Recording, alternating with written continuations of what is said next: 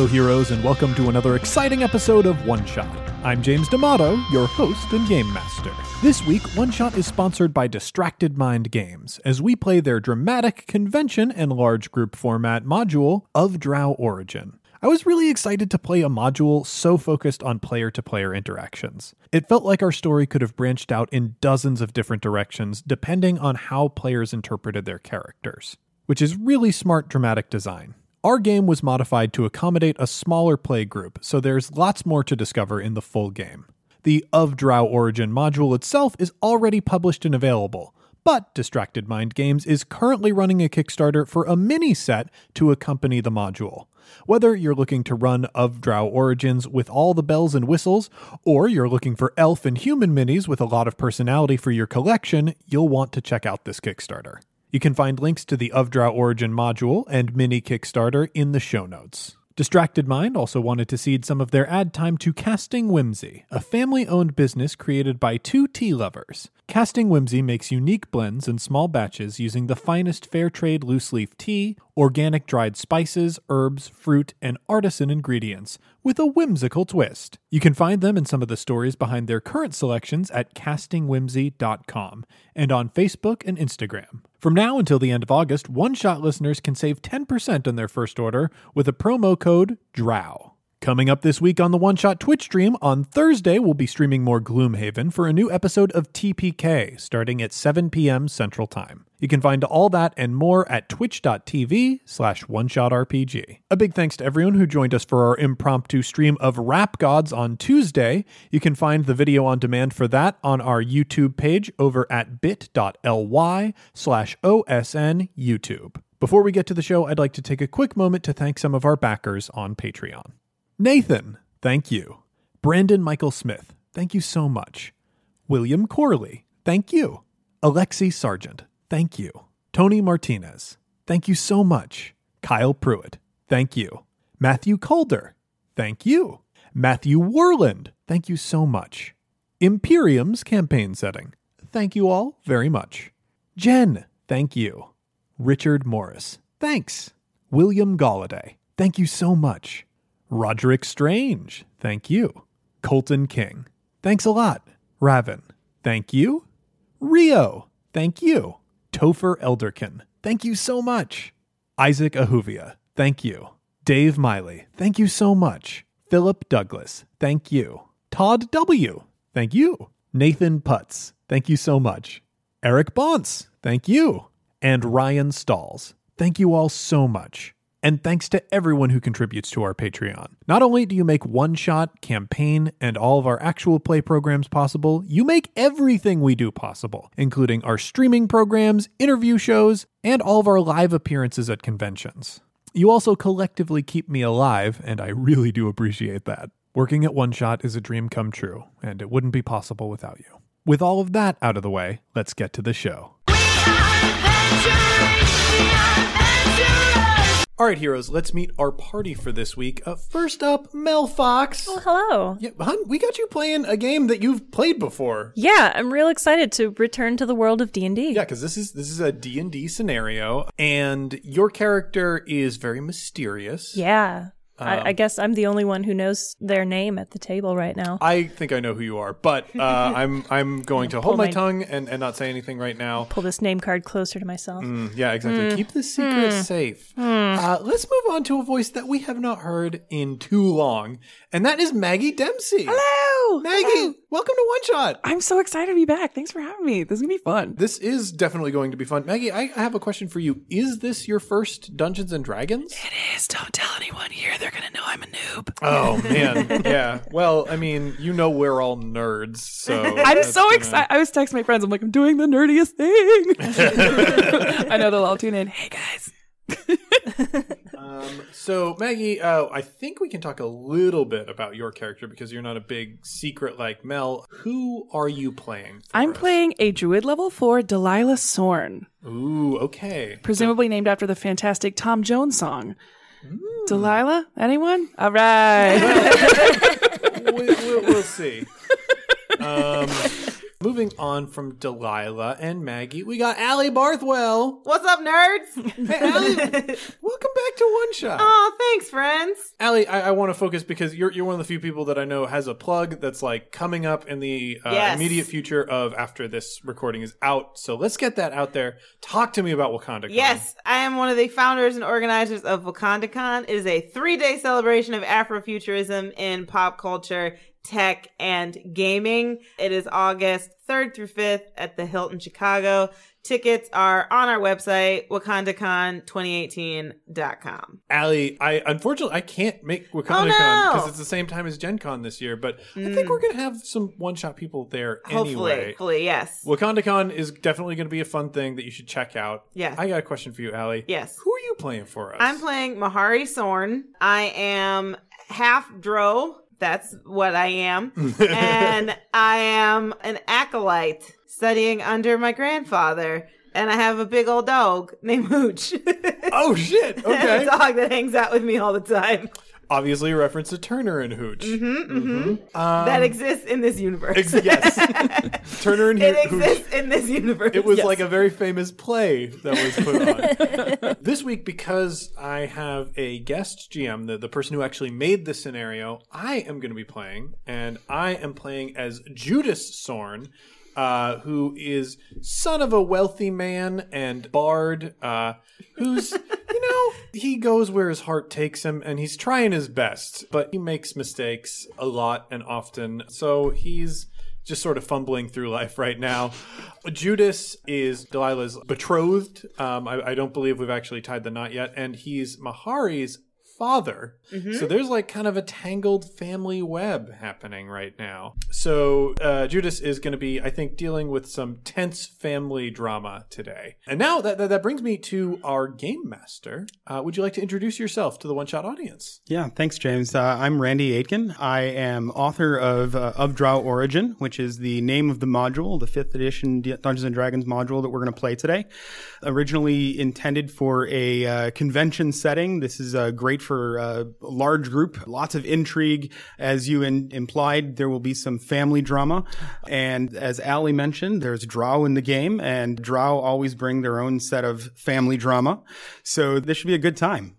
Yeah, I'm looking forward to it. I'm ready to hand off the DM reins to you as you bring us into today's scenario.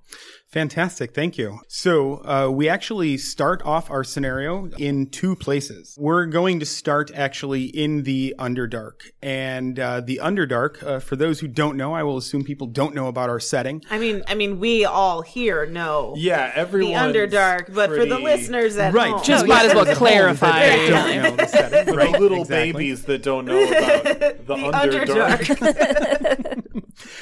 The Underdark is where the Drow live. The Drow are a society of dark elves. Dark elves are generally considered evil elves. They live in a matriarchal society governed by politics. How evil can it be? And I bet it's powerful. Certainly, there's always wars between houses and whatnot. And that's actually where we will start our scenario. So we're going to start with the character. So Melistra is the first daughter of House Maytharn, and she's expected to be the next matron mother, and she has been sent on a task, and she is asked for you, 4th daughter, to come with. Okay. So the task is somewhat mysterious, and she hasn't given you any information other than you need to come. But you know some stuff. You've been trying to leave the Underdark for a while. I have. What few things would you say you're probably bringing with you? Oh, gosh. It doesn't have to even be from your character sheet. This is just Okay. your personal belongings. Personal Personal belongings. things that you might want to bring with you for this particular trip. She probably has a different outfit for being above ground. That would make her blend in a little bit more. A set of weapons with her. She's 2-handed, so maybe she has 2 small daggers she can keep somewhere hidden on her. Maybe a memento, a small piece of her past. How large is it, this memento? Probably something small. Be like a piece of jewelry or something. I've not decided exactly what it is yet, but a memento so of some sort. Like the camera, we get to see like something Just precious. something she's picked up and put in her bag.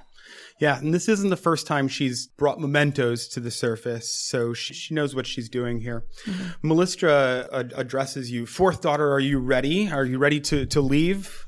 We must make haste. Always prepared. All right. So the next scene we see is in a cavern. The circle of etched runes that surrounds your group casts a sickly green light, shining brighter as the volume and cadence of the chanting mages increases. The master conjurer speaks. I hope your matron has selected a suitable location for tonight. Are you prepared to leave? Melistra looks to you. She nods. She looks to you and you nod. Mm-hmm. There is a bright flash and everything around you disappears for a moment. As the queasiness of teleportation settles in your stomach, you begin to note your new surroundings. The cold cavern floor is replaced by a soft bed of leaves and plants. The rough-hewn ceiling turns into a blanket of twinkling lights in the dark sky. From the cover of trees, you can see a stone manor less than 100 feet down the gentle hillside. Small groups of people are socializing throughout the grounds. A large, well-lit room is the backdrop for a giant stained glass window. A knight on horseback is depicted standing victorious over a green dragon. A nearby barn is surrounded with empty carriages. Beyond the house, further down the hillside and less than a mile away, clusters of houses form a small village. White wisps of smoke appear against the dark sky and can be seen rising from chimneys in the distance. Melistra says, you are the scout, so you should be the one to make the first move. All right. With that in mind, I give you this. Mm-hmm. Okay. Mm-hmm. And for that moment, we're going to fade to black, and we're going to just so the audience knows. Yes. Mel was given a handout, and it looks like it has some information about the location where it's like our game is going to be taking place. And I'm assuming Drow of Origin has a lot of different handouts for people so that we can sort of build our own agendas, and we have information that some players get and other players don't. Correct. Because there's a lot of secrecy and intrigue, it's frequent that there'll be a lot of sidebars in a convention setting. I made it paper here, but there would be sidebars in a convention setting where I might talk to some players and not others, or some players would go off on their own and have that discussion. So, yes, thank you. Okay, cool. So we fade to black. Fade to black. When we reappear, a bard strikes up a lively tune following the end of a waltz, bringing the room into an eruption of dancing and merriment. A small commotion is heard near the kitchen as a servant carrying empty plates from the party crashes into another carrying full ones into it. The air is filled with the scent of fresh-baked bread and pig roasting in the center of the room. Here we have the wedding reception this is the evening following the wedding of Judas and Delilah Sorn. Your father, Uther Sorn, is putting on a wedding party for you. He's going to see you off into your new life after this party concludes. So, Judas, put yourself into this party. I think Judas and Delilah probably have a table set up at the center of the room where it's them. However, because my father, Uther, threw this party, he is at the table as well, and he's actually sitting between us. And there's just a long line of people who are sitting there, waiting to make their personal congratulations and say their thank yous to Uther. Uther is right now, I think, up using the restroom or something. He's out of the room, and I think we can see Judas sort of dejectedly using a fork to move uneaten pork around on his plate while he tries to crane over the massive centerpiece that's sitting on this table that's dividing him from Delilah to see if he can look down and maybe catch her eyes. Nobody on this procession of people is anybody that Judas knows, and nobody is really interested in talking to him at all. They just want to say a Ferric congratulations and make their thanks to Uther so they can secure his favor for various business dealings and whatnot. Indeed, that's exactly what's happening.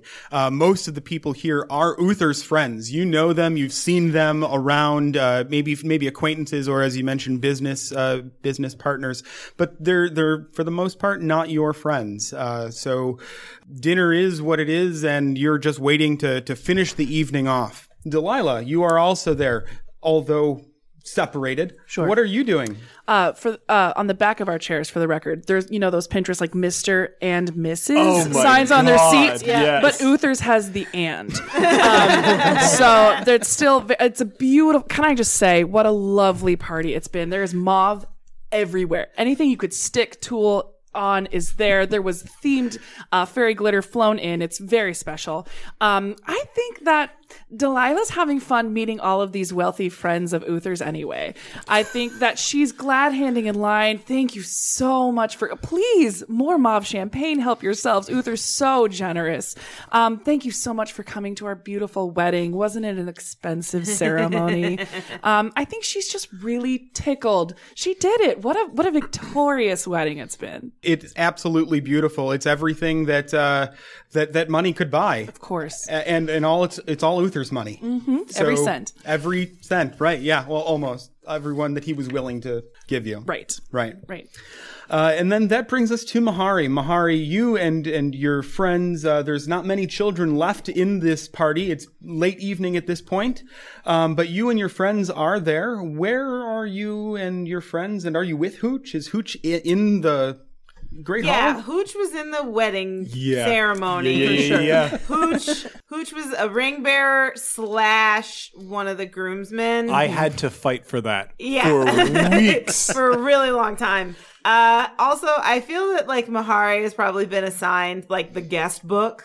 So she's in charge of the guest book, and so she can't really go and play a ton, but she's taking her duty very seriously because she wants to have all the information in the guest book correct. So she's even like added a few extra fields beyond just like some nice words and their name. Like she would like an address, some demographic info, and she's like taking it very seriously. So the couple friends that she does have there are trying to like pull her away, but she's taking her guest book duties very seriously. Please estimate the number of gold you make in a year pre-tax.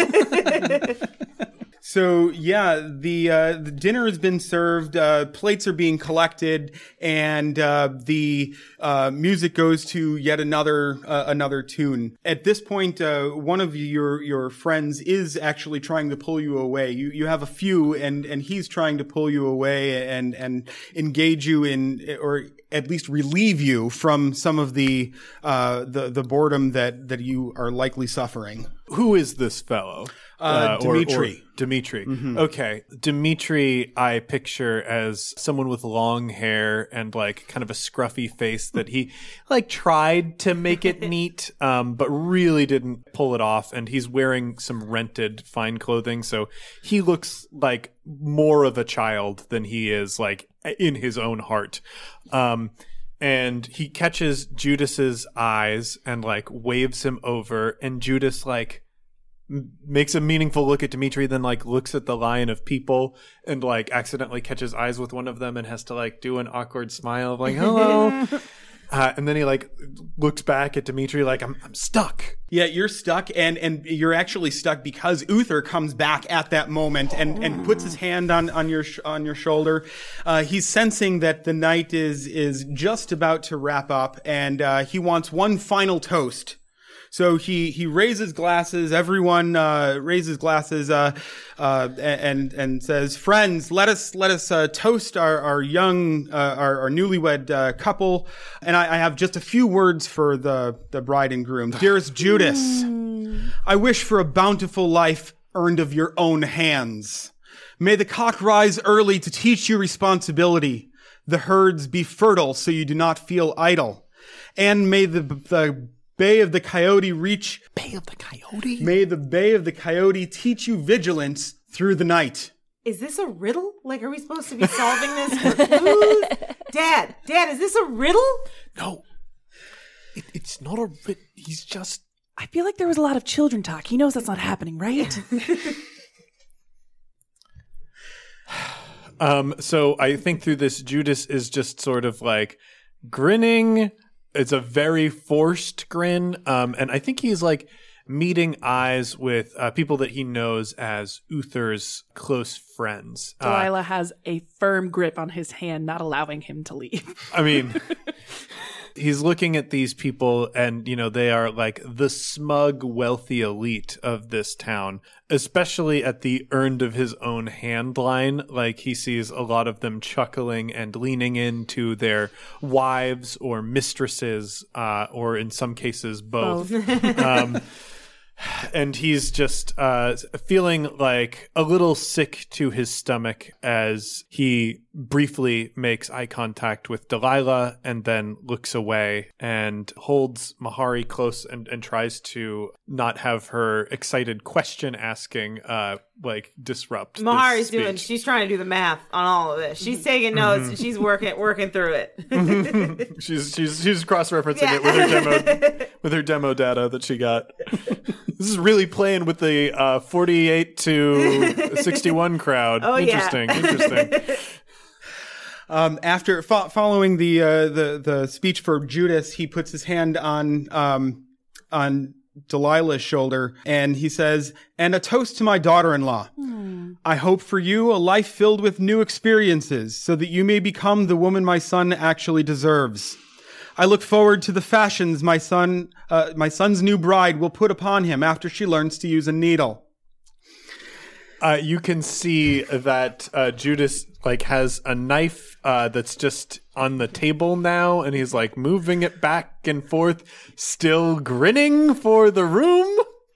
Delilah's smile has fallen. She's still a gorgeous bride, but now she's terrifying with her frozen face, glittering eyes, glitter still falling from the ceiling, but now there is a stillness about her that there wasn't before. Yeah, this is a riddle, and I'm gonna crack it. He notices Mahari next to him, looking like she really wants to solve something, and he pulls her close, and he says, "And raise your glass for my granddaughter as she celebrates on this day with her father. May her life be paved with the same goodness that she sows. Now, is there ever a child any father could be more proud of than Mahari?" And he looks over at Judas. And Judas, I think, in this is genuinely clapping. Finally, we've gotten to the one part of my life that he approves of. Let's just focus on that if we could. And Mahari stands up and goes, "An egg." Is that the answer to the riddle? An egg. Delilah walks over, embarrassingly trying to just shush her up and give her a big ol' hug as the brand new stepmom. Hey, big hug. Don't mind her. Did you say Hooch was near you, with you, right? Yeah, Hooch is with me. Yeah, when Delilah came close to you, Hooch's his hackles kind of raised, and he gets a little feisty near Delilah. Yeah, I think there's definitely Delilah. She's part of our life, but I don't really know how to behave around her, and I think we're still trying to figure out what our relationship is. So Hooch kind of goes off what Mahari is feeling too. Mm-hmm. Sure. Mm-hmm. So with the conclusion of Uther's toast, everyone drinks and the band goes back into merriment. Okay, and we will fade again to black and come back outside to our scene out there with the two Drow making their way into potentially Sorn Manor. Ooh.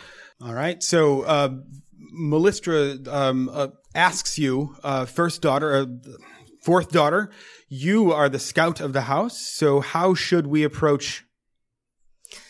That would depend on our goal, which I've not yet been informed of. We need to get inside and I need to find something. She casts a spell and she generally wants to go into the main room or the main hall of the manor. Is that where the party's happening? Yes. Okay. There are people all about the garden and near some of the other doors that you can sense gathering in the back of the house. The stone manor stands 2 stories tall.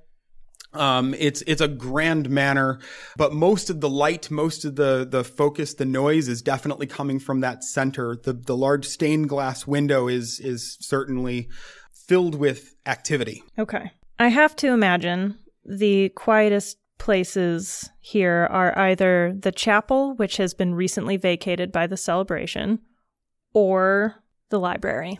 All right. I'm going to say the chapel because there's obviously a celebration happening and no one's going to want to go drink in the church. So I'm going to suggest that we try to sneak in through the chapel. All right. So you can make your way over there, but in order to not be detected, I think that you two should be sneaking. So with that, I'm going to have you roll an ability check to sneak in silently. I rolled a 15. Ooh. Oh, yeah. You were very stealthy. You know how to use the shadows in your favor. Your dark skin helps you to find the spaces within the bushes and trees to avoid light and detection. And most of the people out here, they're not looking in the shadows for people anyway. You do have to instruct Mellistra a little bit. She's more of a diplomat for the house and not quite as used to sneaking as you are. Okay. Okay, so you make your way around to the chapel. How would you like to proceed at this point? I would be looking for an open window, or if there's an external door. You are walking along the west side of the house, and the chapel, both stories, there's large, thin stained glass windows on the side, along the side. Those windows are closed; they're stained glass, and you don't see any doors along the side. But there's likely a front door if you were going to come around the front of the house, if that's the way you wanted. That could be risky, going around the front of the house with such a big party happening. Maybe we should skirt around to the library instead. Sure. Yeah. So you're able to you make your way along the front of the house. You do have to make a wide berth around the entryway, and you could certainly tell that there are people standing outside. That a lot of people are leaving and going off to get their to the barn to get their carriage to go back to town or from wherever they came. You come around to the other side of the house, and you do see a door, but there are a few people in front of it. Ooh, okay. Mellistra asks if you can dispatch them.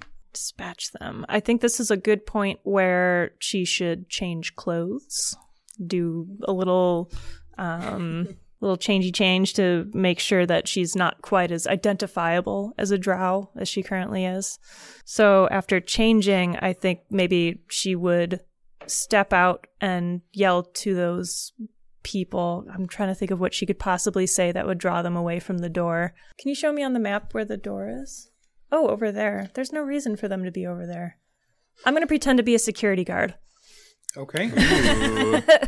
I'm going to step out just vaguely from the shadows, wearing something that looks vaguely official, and say, "Oi! Over there! What are you doing by those doors? You're not supposed to be back here." All right, yeah. So the two people that are over there, an elderly man and woman, they're holding drinks, and they hear you call them, but they don't see you. You're approaching them. I think I would get close enough to still be somewhat shadowed, but they could see the shape of my physique and that I'm wearing some kind of a suit. Sure. Well, why don't we do another stealth check to make sure that you're able to keep your identity hidden? Is this a proficiency bonus? It is. If you have stealth, which I believe you do, it's going to be under your skills. Your skills. Oh, +6. So that is a 14. 14. You are easily hidden, and they give you a sort of indignant sigh and go back inside. Excellent. Okay.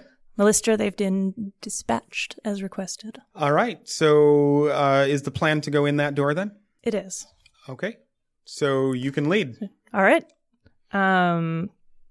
Should I reveal a name, or should I just keep being vague?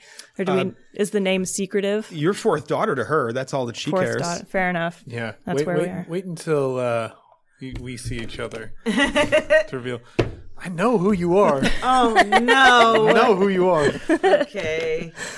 So, Mellistra, follow quietly, and I step towards the door and listen at the door to make sure that the people have either stepped through and moved on, or see if they're still there. Should I roll a perception to see if they're there? Or I could say there's a party going on, so you can definitely hear the music, the music going on. You could hear talking at various distances. You don't even need a perception for that, for that much. However, I'm going to pause you for a moment, and I'm going to say, how's Hooch doing? Can Hooch give me a perception for smell, please?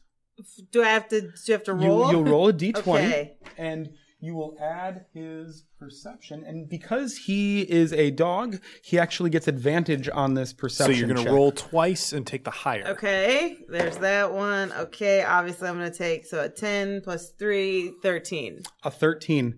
You can tell that he looks preoccupied with something. He's starting to sniff the air like he smells something that's of interest other than the pig roasting in the center of the room. Well, Mahari doesn't want to get in trouble because it's already a little tense at the party, but Hooch is like tugging to go away. So she tells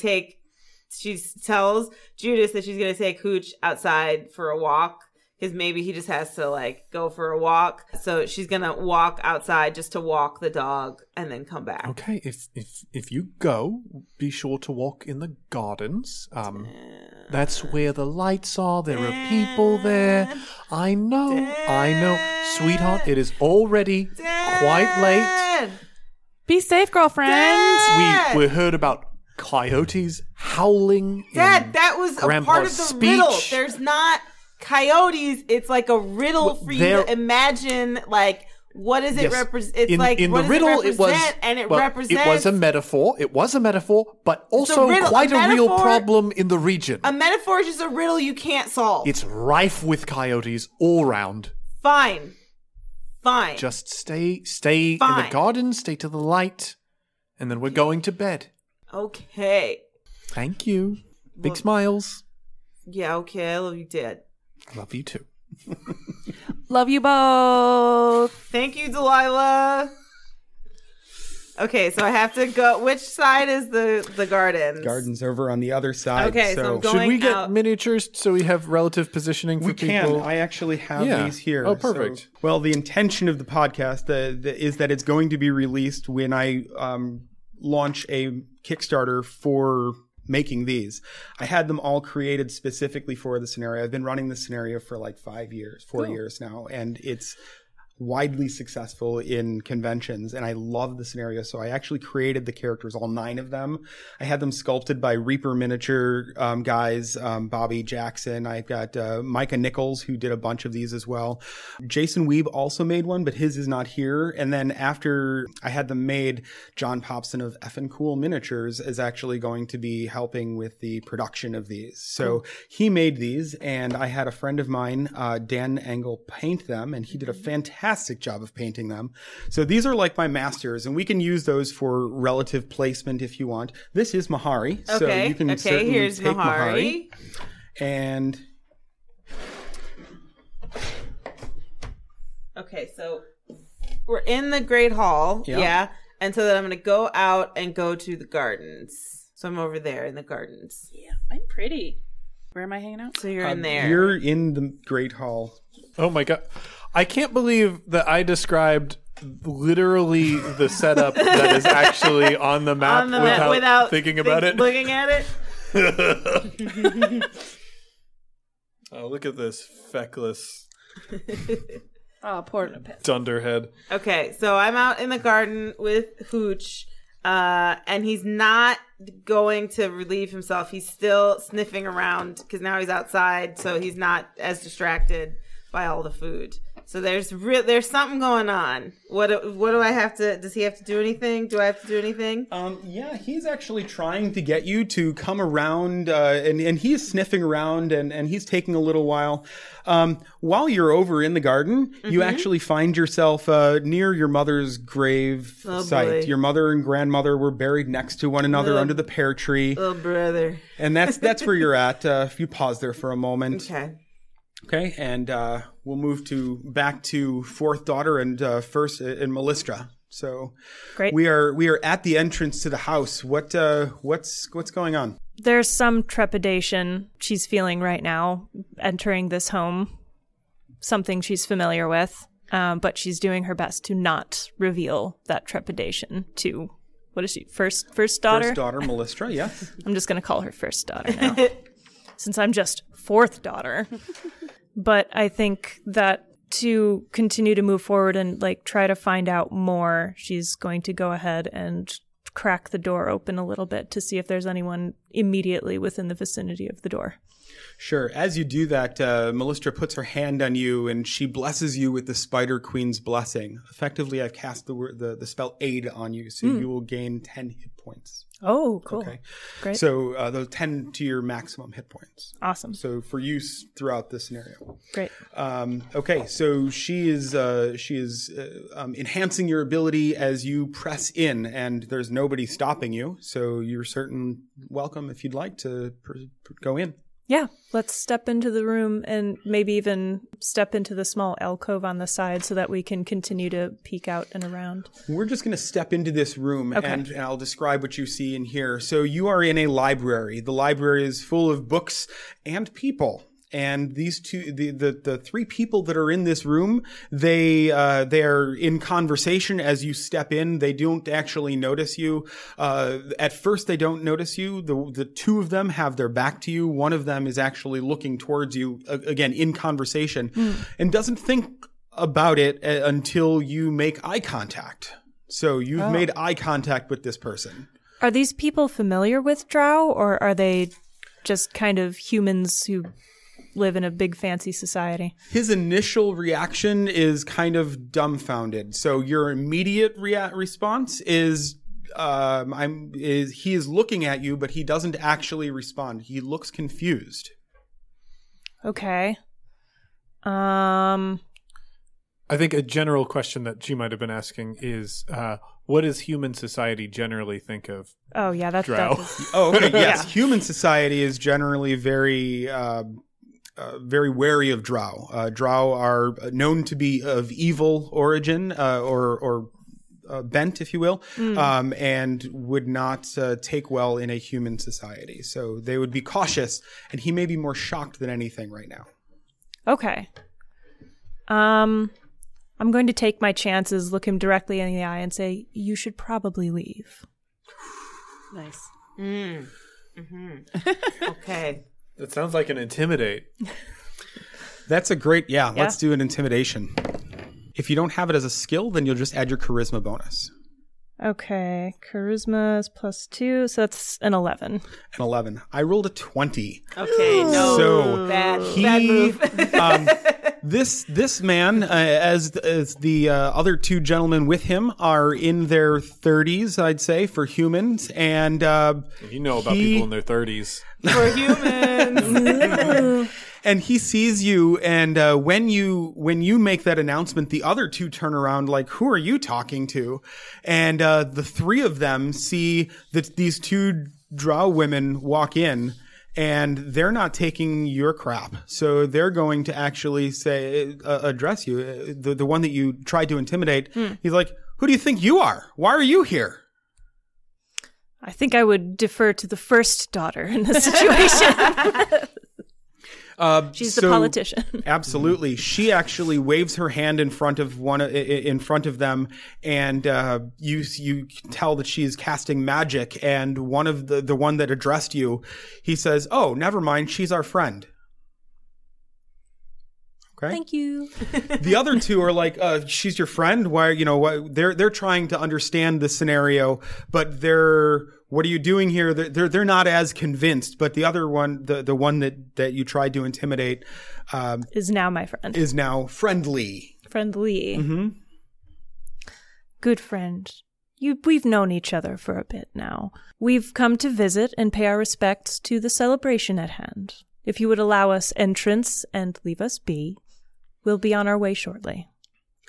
The two aren't as convinced, but he's like, "No, they're cool. They're cool. They're fine. They're just going to, pay respects." So they let you pass. You are able to go in. Before you enter the Great Hall here, I will tell you see probably 36 people in various small groups, dancing, some talking, eating, and we are going to move the scene back to the two of you. So we'll start with Delilah. Wasn't this wonderful? This was certainly something. Your dad's toast, huh? Yeah. Yes. I was there for the whole thing. All the cock? Remember that? Uther has always been a fan of the rising cock. He talks about it. He says it a lot. Yes. He has never allowed a single bard to comb any of his speeches for double entendre or unfortunate metaphor, and he said it in front of a room full of people, and I guess it's a blessing, really, that not many of my friends were invited to this thing after all. Yeah, thanks for being so sweet about that, huh? They're just so yucky. Yes, Delilah, yes, darling, thank you. How are you holding up? Excited. I'm good. Really? Yeah. I think tonight's going to be nice. Well, yes, I'm sure we're all looking forward to tonight, especially after the obligation of the celebration is all wrapped up. Yeah. Yeah, it's nice. Don't I look pretty? I'm sorry. I had so much of the champagne. That expensive champagne was so good. It does seem to have affected you a little bit. No, you do look lovely, though, darling. You do, and I have to commend you. You've been such a good sport through all of this, and I know. I'm just looking forward to what's next. We're going to have like a super great life, right? Yes, exactly. Even if it is one with our own hands. Yeah, I've been thinking about that. What if we just skipped that part entirely? I can't believe we're having this discussion Your right dad's now. like a drag. Please, not tonight. Okay, you're right. Not tonight. You're right. I told you, I'm already very uncomfortable with this discussion generally, and We can just wait till that cock crows in the morning, huh? Yes, the rising of the cock. We'll wait for that. All right. Let's just relax tonight. What if I had like a surprise for you? Like a wedding night surprises. Right? What do you mean? I invited some friends. You did? Yeah. So is there going to be some kind of after party? Exactly like an after party. Delilah, he goes up, he grabs her hand, he looks into her eyes. He's obviously smitten with this woman, despite some personality quirks and general differences of opinions on certain things. He's someone who's got a reputation for being a widower. He obviously has a child that's not a fully human child. So socially, there are some things with him. Not many people would talk to him, but Delilah did make the time to talk to him, and he really does appreciate that. I can't thank you enough for this. I have suffered through this ceremony and my father's words, and I'm really looking for an opportunity to celebrate the next step in life, and make a good home for Mahari. So I thank you. Thank you so much. Delilah pulls both of his hands, and it has a moment of the champagne perhaps taking a break, and is genuine with him and says, we can have something wonderful. And it might not happen right away, and it might not happen forever, but we might have to pull a few strings. But I really believe that we could have something great. Mahari too? Yeah, totally. And I think at that moment, there's some intoxicated, wealthy, older man who's banging his glass with like a spoon, and the rest of the room starts banging their glasses. And at that moment, all eyes are on Delilah and Judas. And sort of like meekly, he grins at the crowd and leans in and gives Delilah a kiss. She puts a little cheers. mustard on it. Yeah. There are some hoots from the wives and mistresses in the room as the kiss gets a little bit saucy. Yeah, Uther, as Uther moves in to kind of break that up or whatever, he's not really at all comfortable with that. We're going to actually check in on Mahari and Hooch. So what's going on with you guys? Yeah, I'm out there, and it's like, here's the thing. The last place you want to be on your dad's wedding day to some lady that you're not that fond of is standing at your mother's grave Like, that's just not where a 10-year-old needs to be emotionally. But like Hooch has seemed to have relaxed and is no longer stressed out about the outside. He's kind of like now sort of like looking back at the house, or even like starting to run around. So maybe he like darts off and Mahari sort of chases after him as they go around the house. Yeah, great. And Hooch is just about ready to go back into the house through the library door. In fact, at this moment, what are you going to do with that? He needs somebody to open it for him. Yeah. Like, it's my house, so I'm going to open the door. All right, great. So you walk in the house, and you see, as you walk in, you see three men who are standing there making way for two women. These women you don't recognize from the back. You don't think you've checked them in. Yeah, they haven't signed the guest book. They haven't rated their experience on a 1 to 5 star level yet. Hello, ma'ams. My name is Mahari. I'm child of the house. And I would kindly request that you fill in the guest book because it is our formal record of everyone that has attended the wedding. And I would like to also introduce you to my compatriot and dog. This is Hooch. If you'd like, Hooch and I will escort you to the guest book, and you can fill in your name, date of birth, your identification number. We'll also give you a cake pop. Everybody gets a cake pop on the way in. And we'll make sure that you get your souvenir heart-shaped measuring spoons as a takeaway gift. Hello. Yay. Fourth daughter is aghast. Staring at this precocious child and incapable of outwardly reacting, but internally melting down. And first daughter turns to address the child. She becomes excited. The magic that she had cast earlier is feeling stronger than ever, and it's right in front of her. The object of her desire is actually immediately in front of her, and she says, "Grab that child." Sorry. No. Oh, No. What about the two people who are not under a charm?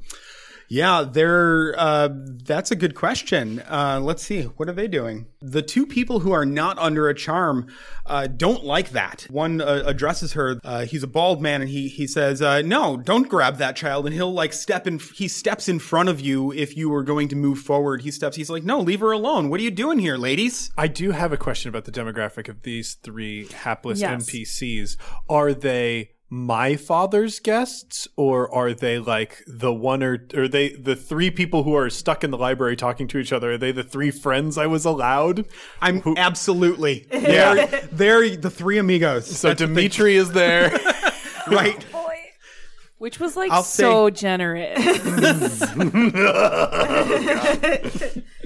I'm sorry. I'm not allowed to leave the party. I also don't, again, have your names and dates of birth. Dimitri, if you could like just back me up on this, like you just, Dimitri. So with that, you're calling out to Dimitri. Dimitri is actually the one that was charmed. And Dimitri's like, is saying, it's okay. Mahari, she's cool. I know her. She's the fourth and third or second daughter or whatever. And Melissa actually smacks him upside the head and corrects him. First daughter. You two. Dimitri looks into that. Dimitri's already charmed, but that was like, oh. He sort of like straightens up his haircut is very bad. And his suit looks even worse. But he's trying. I would like Judas and Delilah to give a perception check to see if you two can hear Mahari yelling from the other room. Come on, somebody be perceptive. No. So 11. An 11. 9. A 9. Man. Sorry, girl. You know, the din of the music. It's so loud in this and room. and the kiss you two are engaged in. It's really not. It's pretty loud. Yeah, people are cheering for the kiss in the next Indeed. room. It's still happening. It's still happening. Yeah. And there are some not subtle attempts from Uther to try and break it up. Yeah, his hands are prying their faces apart, and like they're just like a pile of 4 octopuses all in some terrible battle. It's not cute anymore. I think Judas is feeling very self-conscious. His eyes are open, and he's like kind of moving away from it. Yeah. His eyes are open. Why were they open? They opened midway through this kiss. 6 minutes in. Have the two daughters, have they touched me? Not yet. Anything? So I'm Okay. actually going now addressing Okay. fourth daughter. So you have a gentleman who actively stepped into your way, Dimitri, the one who's charmed, who's saying it's okay, it's cool. Melistra giving you the direct order to grab the child. Oh boy. That's a tough spot. I believe I would step forward and say, the child is perfectly safe with me. She will be returned shortly. Please allow me to step out with her, and we'll bring her back. We just want to have a conversation. I want a persuasion check against for him to move out of your way. Okay. My persuasion is garbage. I think it was +2. So that was a 7. That's all right. I rolled a I'm not- 5. So Whoa! Oh no! so he's apprehensive, but you're not making any moves to like hurt her. So he kind of steps aside a little bit. But how does Hooch react to this? Hooch is freaking out. Hooch does not like that I'm all wound up. And again, something was like making Hooch a little rattled, and then this is not helping. Right. I think that I would step forward and kneel down and say, Hooch, don't you remember me? Pardon, ma'am? So at this point, you're right. Hooch absolutely was getting riled. Yeah. And he jumps at her, but not in a fierce way. He puts his paws on your shoulder and he starts licking you. I don't like any part of this. My sweet boy. The bald man who was standing in the way originally, he's now like drinking and like mumbling into his drink. That's Judas's buddy Gordon. Gordon's always talking about how well he would do in a fight if he ever got in a fight. Gordon went bald at 17. Gordon got that beer belly early. Gordon works in the mill and takes a lot of days off because of his gout. Gordon got gout. Gordon got gout. Gordon I feel got like, gout, and Gordon got gout. I feel like the third gentleman who goes by Clutch. He's got nice long hair. Couldn't find his boots for the wedding. Didn't really feel compelled to wear them, but he's just kind of standing back. He took some mushrooms to make this whole thing Yes. bearable. So he's standing in the corner like, I don't know if this is real or... Clutch brought the mushrooms for everyone, but literally no one else was interested in taking the mushrooms. Dimitri said that he would later, but Clutch has like been like, all right, more for me. This thing sucks. I might as well have fun, right? Clutch out. So here's what I'm gonna do. While she's distracted by Hooch jumping on her, I'm gonna go in her bag and see if I can find her identification that everyone in town should have, because I checked everyone's ID and I took a class at the sheriff's office to identify And you got fake a ID, little and I'm badge. a junior novice deputy, so I would like to see if I can like get in her bag and like see what's up. Great. So what I would normally do is I would ask you for a sleight of hand, but I know that you don't have that skill. So it's going to be a straight up dexterity check for you. Okay. So go ahead and Can roll your I- D20. Oh, go ahead. Can I add something off my skill, or is that what What it is? skill? Because I have investigation. Ooh. Is that an I'll give you investigation? yeah, go ahead. Okay. I hope this. If you hadn't taken that class, I took the class. I have a certificate, so I got a 14 plus my 14 with my investigation. All right. So your arm darts into her bag that she's carrying, and I'll say it clasps around something. What does she pull out? is this the memento? It's a memento. It's a duplicate ring of one that she already has. Oh no, All right. you guys! A ring that I have is spider shaped, and it belonged to my mother. And now you have another one. She must have gotten it at the 5 and dime. No, it was a special. I don't think it was mass produced. Something's up. Clutch is like, whoa. So at this point, first daughter Melistra is all kinds of furious, and you could see her irritation, and she begins casting another spell. That will happen in a moment. At this moment, also, Dimitri decides, the little girl wanted her daddy, so I'm going to go get her daddy. Yeah. So Dimitri is coming in, and he's trying to impose himself in between Delilah and Uther and Judas, and it's just a cluster in there. And he's like, he's trying to wink at the first daughter Judas, too at the same time. Hey, Judas.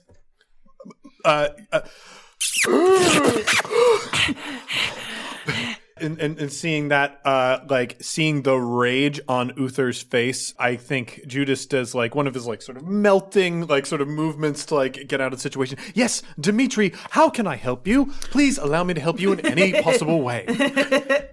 Your daughter wants you, and there's some guests that I don't know.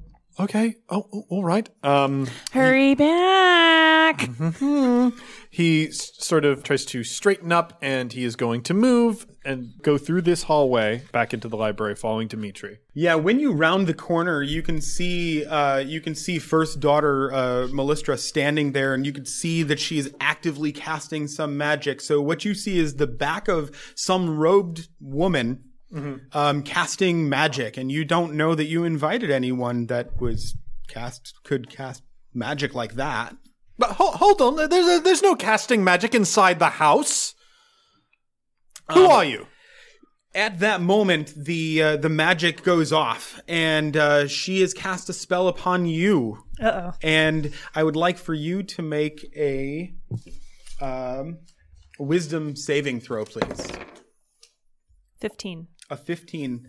You shrug the magic off as it falls over you.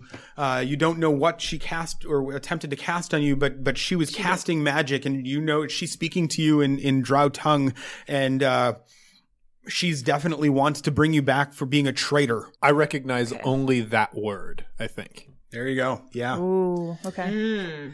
Just 1 minute here.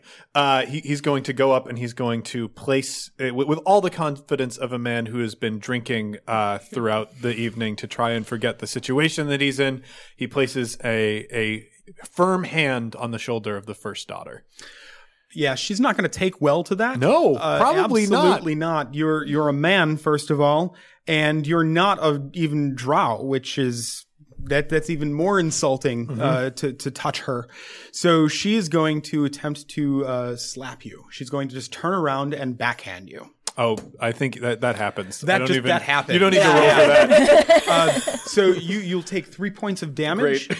And, whoa, that was a big ass slap. And you heard his voice.